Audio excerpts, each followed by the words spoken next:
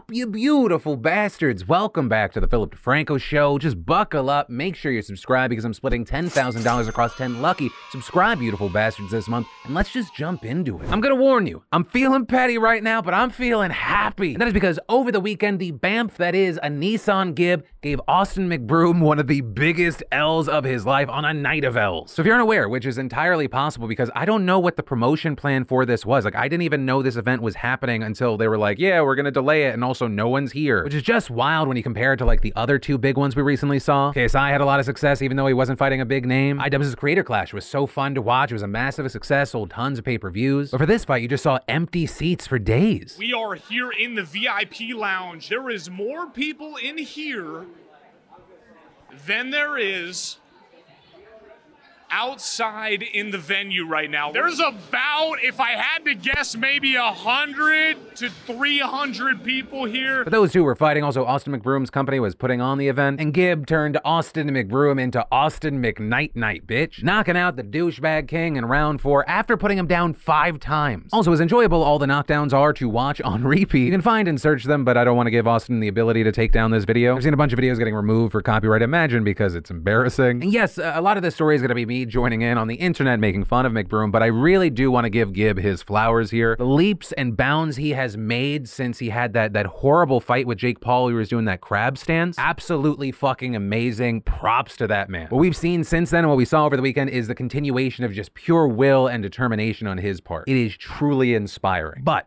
back to Austin McL. For him being the self-promoter that he is, he's been trying to build himself up to be this kind of a Jake or Logan Paul KSI type, having easily beaten Bryce Hall in his previous fight, but also having just a shit show of an event, finding out then, and I imagine even more now, that he is not the pull that he imagines himself to be. With KSI mocking him from overseas, tweeting, ha ha ha ha, Austin McBroom, this man wanted to fight me for $3 million, more like 3 cents. But also, for being honest, KSI went so easy on McBroom compared to the rest of the internet. And I understand why the internet would react that way, because I mean, he's a villain. Whether it be all the cocky bullshit he was saying to Gib before the fight, or if you want to talk about quality of character stuff, people looking about how he's exploited his audience and family, and regarding audience, why so many people have called him a scammer. You know, a number of those things are connected to why I'm feeling so petty right now, but, and I don't know if I've ever publicly talked about this, in addition to me thinking that he does a lot of fucked up stuff on the internet, this motherfucker years ago when my oldest was younger, and I wasn't there, he didn't realize that this kid that he was filming was my son, Trey, but he saw this crying child at a haircut, was like,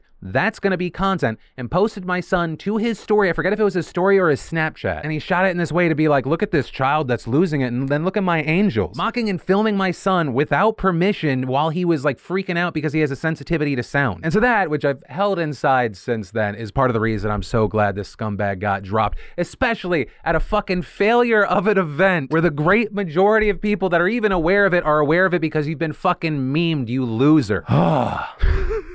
I feel 2 pounds lighter. Surgeries are horrifying, right? No matter how simple, there's always the possibility of complications. You're trusting your body and your life in the hands of strangers, sometimes for hours. And then on top of all that, there's this other random thing of what if one of the people involved is like a creep or worse? And I'm not saying all this because of a hypothetical, but rather because of Reynaldo Rivera Ortiz Jr., who is an anesthesiologist at the Baylor Scott and White Surgicare Center in Dallas. Right, so he's the guy who administers anesthesia. He knocks you out, he puts you under, he monitors your vitals and assumes responsibility for your well-being. It's a key position, it's a big responsibility, it gets them big 6-figure salaries. And our buddy Ortiz here is gonna probably need to use some of that salary for a lawyer soon, because the Texas Medical Board claims that he is behind a string of mysterious incidents this year, starting with an 18-year-old who went in for a normal operation and all of a sudden he experienced severe complications, with his parents saying, the idea we could take our healthy, vibrant 18-year-olds in for a routine surgery and 90 minutes in be told that he had 50-50 odds of survival is nightmarish. But it wasn't just one person, you had at least 3 more patients contacting their lawyers with similar stories, all young, all healthy, expecting to go in and out the same day, but randomly going into cardiac arrest on the operating table, with one patient even reportedly dying as a result. But also, the list of victims extends outside of the operating room, because back in June, a physician at the center, Dr. Melanie Casper, took an IV bag home to rehydrate, and when she plugged it into her vein, she almost immediately went into cardiac arrest and died, according to the Texas Medical Board. So investigators suspect that compromised IV bags are the cause, and when they check the hospital surveillance cameras, they make a shocking discovery. You had Dr. Ortiz Ortiz allegedly depositing the bags in a warmer in the hall outside the operating room with patients suffering complications shortly after. And then, when those bags were examined, they had visible tiny holes in the plastic wrap, with them also testing positive for bupivacaine, which is a drug the board said could and would be fatal. And so on Friday, the board suspends Ortiz, but bizarrely enough, he didn't even hear the news because when CBS reached out to him for comment, he was like, what? Suspended? And he denied the allegation, saying he never harmed any patients. And so now we're in the situation where we're waiting to see what happens next. Because right now, he has not been arrested yet. He's been deemed a threat to the public, and so his license has been suspended. And he is being criminally investigated, but he's just out right now. And so for now, we have to wait. Do not get sick in Minnesota until Thursday. And I say that because in Minnesota, they just launched the largest private sector nurses strike in U.S. history, with around 15,000 nurses spread across 15 hospitals walking the picket line this morning. Now, importantly, this is not coming out of nowhere. The Minnesota Nurses Association has been negotiating with hospital administrators since back in March, and contracts expired in May and June, with this clash centering on a few key demands, one being a 30% pay increase over the next 3 years, with the union pointing out that inflation is at 4-decade highs, plus nurses' jobs have become less safe and more difficult since the pandemic. But they've also been quick to stress that pay is not the primary reason that they're striking. What's really at stake is patient care. Or there was already an issue, but COVID severely exacerbated a hospital staffing shortage driven by burnout, low pay, and unsafe conditions, leaving the healthcare industry down 37,000 workers from February of 2020. And so you've got this situation where more people are flooding into the hospitals, but you have fewer nurses per patient. So naturally, the quality of care sinks through the floor, with Minnesota nurses saying that some units go without a lead nurse on duty, and that nurses fresh out of school are delegated assignments typically held by more experienced nurses. And you've got the union now claiming to have found a 300% increase in nurses' reports of unsafe staffing levels since 2014, with the union's vice president also saying call lights go unanswered. Patients should only be waiting for a few seconds or minutes if they've soiled themselves or their oxygen came unplugged or they need to go to the bathroom, but that can take 10 minutes or more. Those are things that can't wait. And so to try to fix this, they proposed several reforms, including a committee made up of nurses and management at each hospital that would determine appropriate staffing levels, as well as protections against retaliation for nurses who report understaffing. But healthcare groups have resisted many of these demands, countering with a pay increase of just 10 to 12%, which isn't even half of what the nurses wanted, with one spokesperson saying 29 and 30%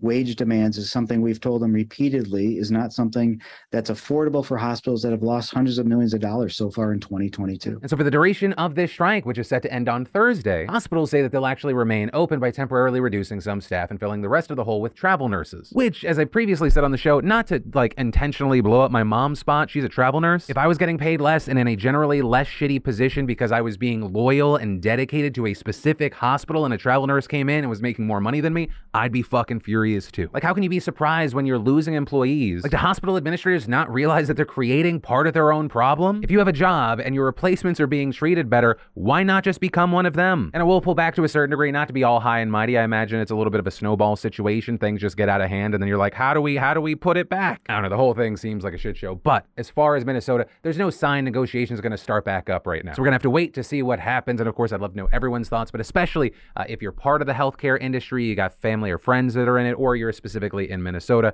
I'd especially love to hear from you. This strike is historic and I want to hear from the people living through it. But from that, I want to take a second to thank the fantastic partner and sponsor of today's show, Vessi. Vessi's are my go-to shoes for the gym, running errands, vacationing, taking my dogs anywhere, to the beach, because I don't care if they're going to get wet or not, because Vessi's are perfect for all seasons because they actually keep your feet warm and dry through the rain, and sandproof for beach days. And I mean, they're built for everyday life. 100% waterproof and snowproof sneakers that are incredibly comfortable, breathable, and with antimicrobial insoles that keep your feet fresh. And Vessi's are great for the whole family. They fit like a sock, so you barely notice you're wearing them, and their grip is designed for all weather. Whether you're hiking in the city or caught in a storm, they're stylish and highly functional sneakers. So make Vessi's your go-to by-the-door shoe and go to Vessi.com/DeFranco to get $25 off each pair of adult Vessi shoes. Trust me, you need a pair of Vessi's. Don't trust the polls. Have you forgotten? Are you new here? That is what's being said by a number of Democrats right now. And that's because many Democrats right now are polling well since the reversal of Roe v. Wade and since Biden and the party have finally taken steps on some key issue areas and promises. But hugely important, according to a new analysis by the New York Times, some of the places that Democratic Senate candidates are currently outpolling expectations are in the same places where polls overestimated both Biden in 2020 and Clinton in 2016. For example, in Wisconsin, you have the incumbent Republican Senator Ron Johnson broadly favored to win the election, with 538 making him a 2-point favorite. But all of a sudden, recent polls look amazing for Democrats, with the Marquette Law School survey even showing Johnson's Democrat opponent leading him by 7 percentage points. But Wisconsin is a fantastic state if you're looking for survey errors. reverse, because in 2020, the polls also overestimated Biden by a similar margin of about 8 percentage points. But Wisconsin is just one example of many. What we're seeing is in places where the polls overestimated how well Biden was doing, Democrats right now are exceeding expectations. But then you have Democrats seeming to do far less well in places where the polling was far more accurate 2 years ago, like Georgia, which is why you have some raising the alarm and saying, hey, this Democratic strength that we think that we're seeing in places like Wisconsin, this could be a mirage, or as some have described it, an artifact of persistent and unaddressed biases in survey research. And if the 2020 polling versus elections are any indication, this could be not only a problem for the House, which they're expected to lose, but it could also spell serious trouble for Democrats' efforts to keep control of the Senate. And actually, to further illustrate this, you had the Times providing a graph of poll averages in the 9 states the Cook Political Report describes as competitive,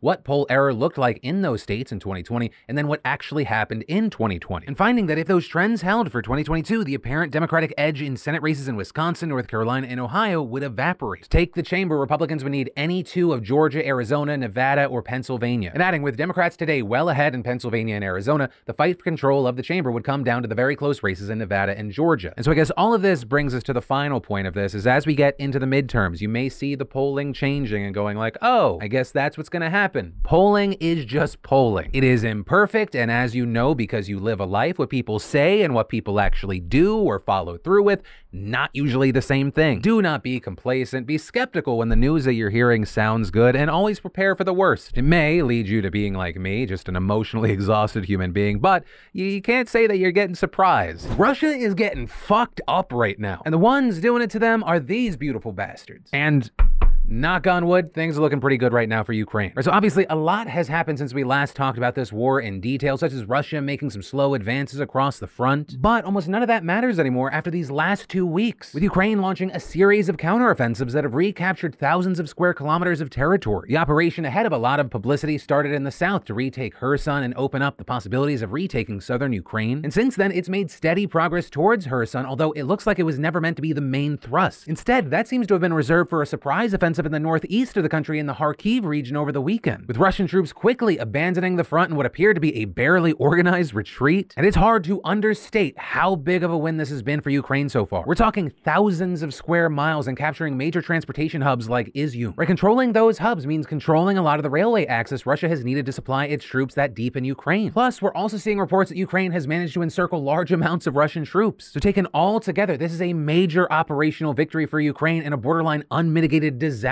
for Russia. And it's such a wild thing to think it was marketing, essentially, that was a big hero of this story. Where Ukraine hypes up the southern offensive, which analysts actually say wasn't actually that different from the progress that it's been making for months. It's just that this time, thanks to better marketing, Russia bites and they move troops and materials to the south, and they accidentally let Ukraine have an alleged 8-1 advantage near Kharkiv. We've also seen Russia's military acknowledge its retreat from the region. They described it as a regrouping to better fortify the Donetsk region. But regardless of what narrative Putin wants out there, this has been a big shock back in Russia, even leading some Putin allies to uncharacteristically question the situation, with the biggest name in this camp being Ramzan Kadyrov. He's the leader of Chechnya, and allegedly he's been to Ukraine and hinted in a nearly 10-minute audio recording on Telegram that he doesn't believe Putin is being told the truth, and explaining, if today or tomorrow no changes in strategy are made, I will be forced to speak with the leadership of the defense ministry and the leadership of the country to explain the real situation on the ground to them. It is a very interesting situation. It's astounding, I would say. Now, before you get too hopeful, I do want to note, this does not mean the war is even remotely close to being over. Russia's goals and demands seem ridiculous. They don't seem to want to engage in serious peace talks. You have Ukraine not willing to accept anything less than the total retreat of Russian forces, including from Crimea. And honestly, I think that makes sense because any sort of compromise, right, where people are like, maybe sometimes we got to meet in the middle, it seems so transparently obvious that would just be Russia taking a breather before fully engaging again. But for now, we're going to have to wait to see how many more dead Russians Putin wants to throw at the situation, since he just kind of wants to terrorize his neighbor. Because let there be no confusion, all of this unnecessary death